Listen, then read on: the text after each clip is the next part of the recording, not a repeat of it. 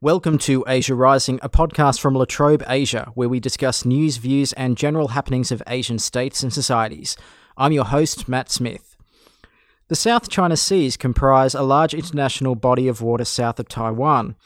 There are island and maritime claims from a number of sovereign states in the region, and it's economically important as a commercial gateway for merchant shipping. While much has been said in the arena of competition between the US and China, much less ink has been spilt on comparing the approaches of regional non-claimant states. And specifically, I'm looking at Australia, India, South Korea, and Japan, who all make the South China Seas their business. These states are often described as like-minded states, but how like-minded are they? Here to discuss just that is Dr. Rebecca Strating, Senior Lecturer in Politics and International Relations at La Trobe University and the new Executive Director of La Trobe Asia. Welcome to the podcast, boss. Thank you for having me, Matt. A quick orientation, open and audible atlas for us. Where is the South China Seas and why does it matter? In your intro, you said south of Taiwan, and that's pretty accurate. We're talking about a pretty large body of water in the Southeast Asian and Northeast Asian region. We can get a sense of where the South China Sea is by how different states refer to the South China Sea. So generally, it's called South China Sea. So yes, it is south of China. Vietnam refers to it as the East Sea. There are some in the Philippines that refer to it as the West Philippine Sea.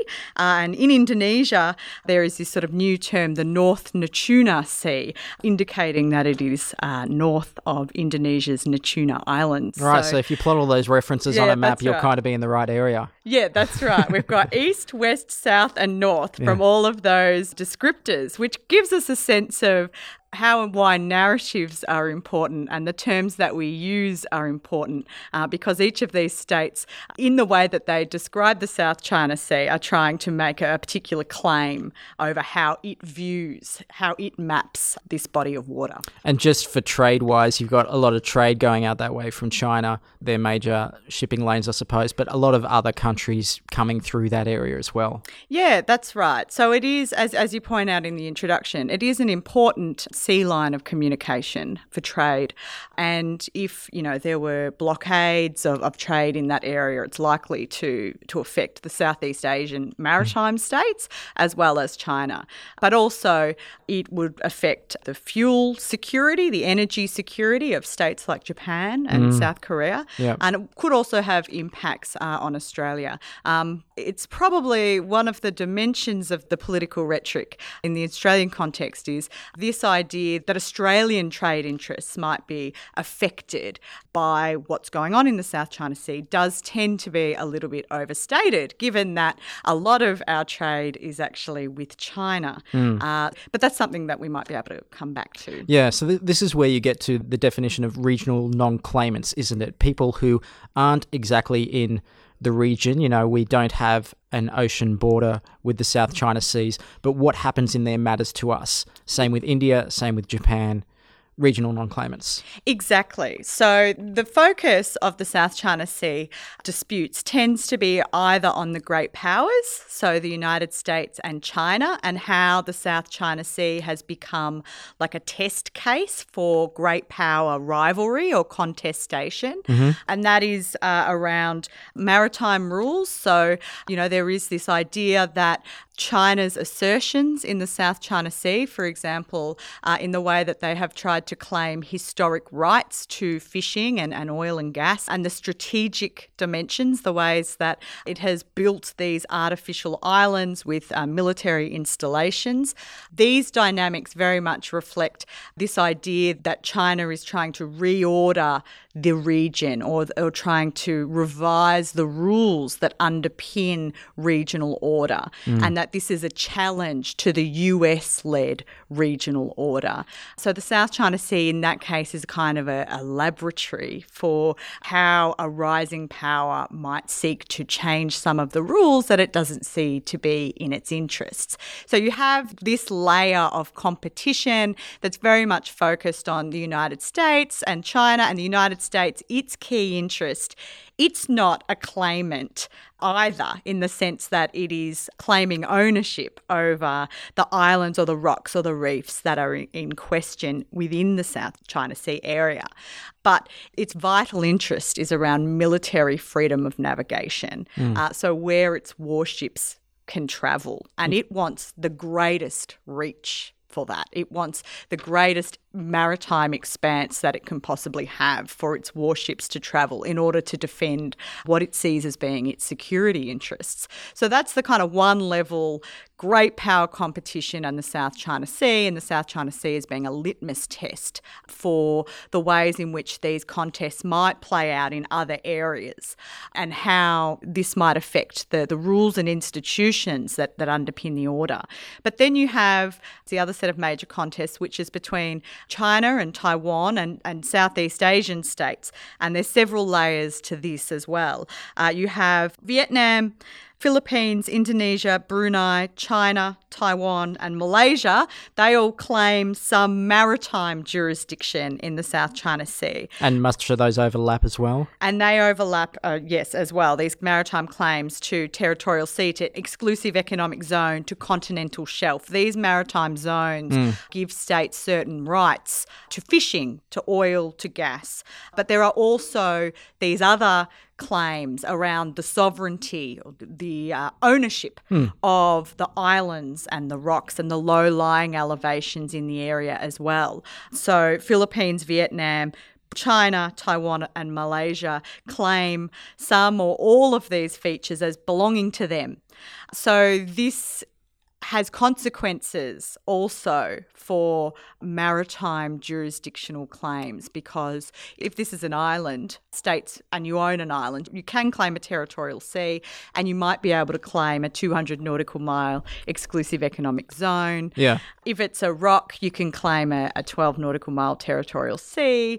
And if it's a low-lying elevation, you can claim a 500-metre safety zone. Sure. So what these features are is another contest. Are they islands? Are they rocks? Because that then feeds into what kind of entitlements these states How much water have. you can claim, yeah. How much of the sorts of sovereign rights that you can claim within this body of water. It's so interesting that certain rules matter when they give me good things. But maybe the most illustrative example of this is Spratly Island, which I've heard a lot about.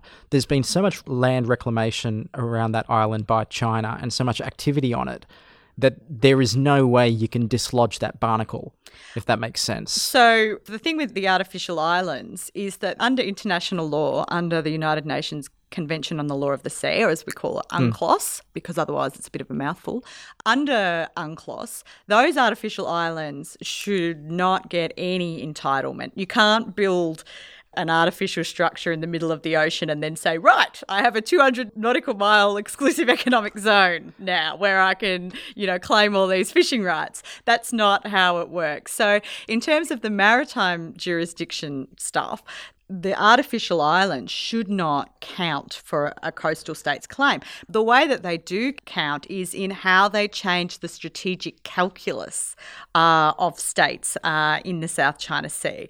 So there are lots of debates and arguments at the moment about how the military installations on these artificial islands, so, the aircraft runways, for example, and surveillance capacities are shifting the naval balance of power towards China and away from other states, including the United States. This brings us back to this idea of the regional non-claimant states who might matter, because Australia, Japan, South Korea and India, these are the states that I've been looking at in some of my research. They don't claim any of the islands or the rocks or Look, fair enough. I kind of think it'd look really strange if we started building on a rock out there. Yeah, it would. That's not really where we're at the moment. These states, they're not claiming any kind of maritime jurisdiction either. So they're not involved in the dispute in that way. So you could look at it and you could go, well, why do they care? This is really about, it's a bunch of islands and rocks in the middle of this body of water. It's really among these maritime Southeast Asian states and China and Taiwan. Why should should these other countries care? What kind of stake do they have in these disputes? There's a number of answers here. The first is the outlook of these states can depend on their relationship with the United States and also how they perceive regional order. So for a state like Australia, what happens in the South China Sea actually matters for the continuance and the strength of a US-led regional security order. And that is what Australia really would like to see continue. It has its alliance with the United States, but it also wants to see the rules and the institutions that underpin this kind of post-Cold War era in Asia to continue. It doesn't want to see the United States being challenged by a rising power that has a different outlook, a different political system and a different perception on what perhaps some of these rules and these international institutions should look like. So the South China Sea, in my view, while it is an important economic gateway for Australia and Australia's trading interests in East Asia, the threats are overstated because a lot of it is, going to and from China anyway. But the real concern for Australia is what this dispute says about the security environment and what it says about the ongoing leadership of the United States. Australia's stakes are related to these issues of leadership and power, balance of power dynamics, but also, in my view, related to the importance of UNCLOS. Australia has, a huge maritime area, around 10 million square kilometres. We are girt by sea. We are girt by sea. So we have an interest in those rules being upheld no matter where it is.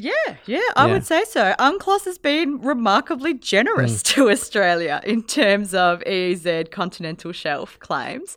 The 10 million square kilometre includes 2 million square kilometres off the coast of Antarctica, which is what international lawyers like to call an excessive maritime claim. But anyway, we'll call it 8 million square kilometres of EEZ around the coast of Australia. It's a big responsibility, but it also provides these sorts of rights around fishing and oil and gas. So it is within Australia's interest to protect and defend this rules-based order. So the challenges in the South China Sea, I come back to this idea of the South China Sea as a litmus test. If a rising power that has a different idea of what the rules should be are able to get away with changing these rules or challenging these rules or undermining the order, the maritime order, then this has potential flow-on effects for these regional states that don't have a direct claim, but they are affected by what's going on.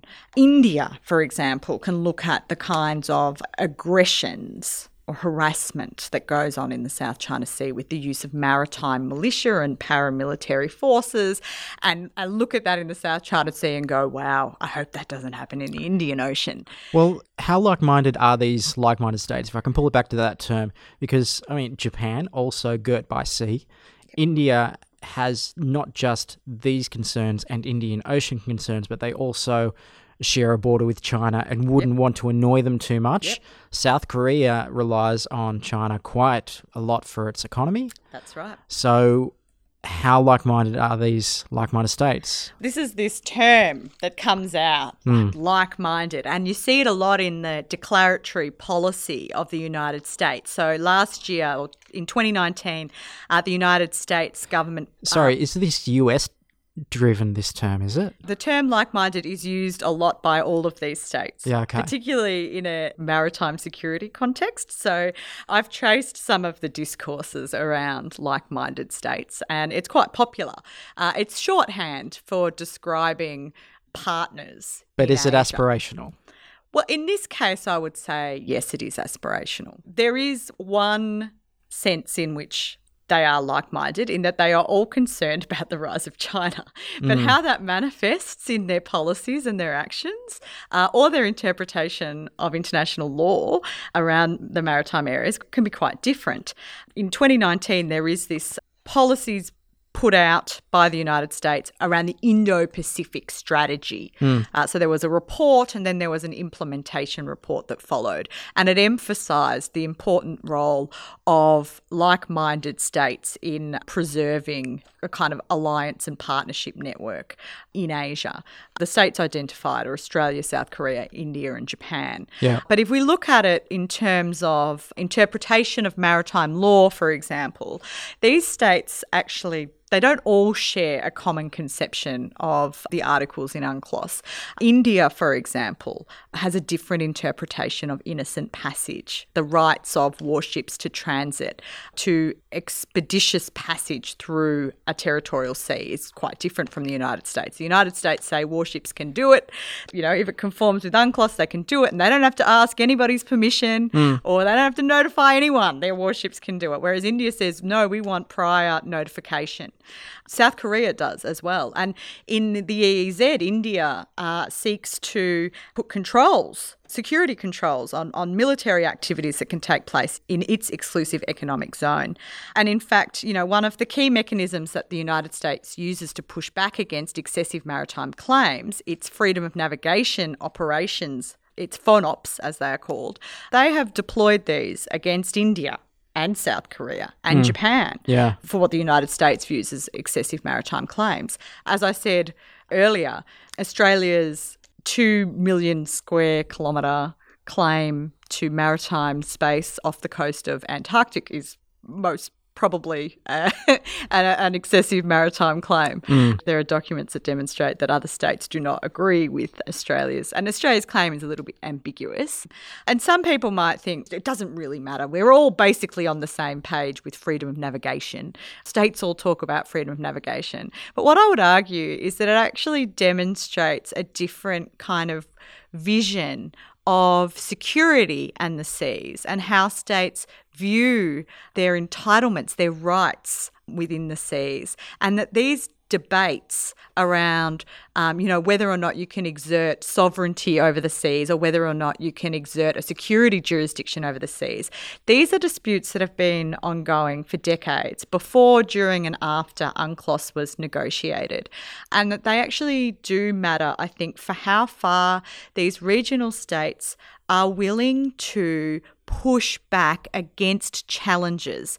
Because even though we might say, well, Japan and Australia in particular support the US interpretation of freedom of navigation, and India and South Korea, it's a little bit different, but generally support this idea of freedom of navigation, they have not conducted FONOPs themselves. They will act in other ways to try to defend the maritime rules-based order in the South China Sea and beyond, but there are certain red lines that they are not willing to cross. And the reason that they are not willing to cross them is that they have their own interests, like what you said, economic interests. I mean, Australia and South Korea are similar in terms of the economic importance of China. And it's not something that they're just going to give up lightly. India, for example, has a different worldview on what order in Asia should look like. It's not a US ally.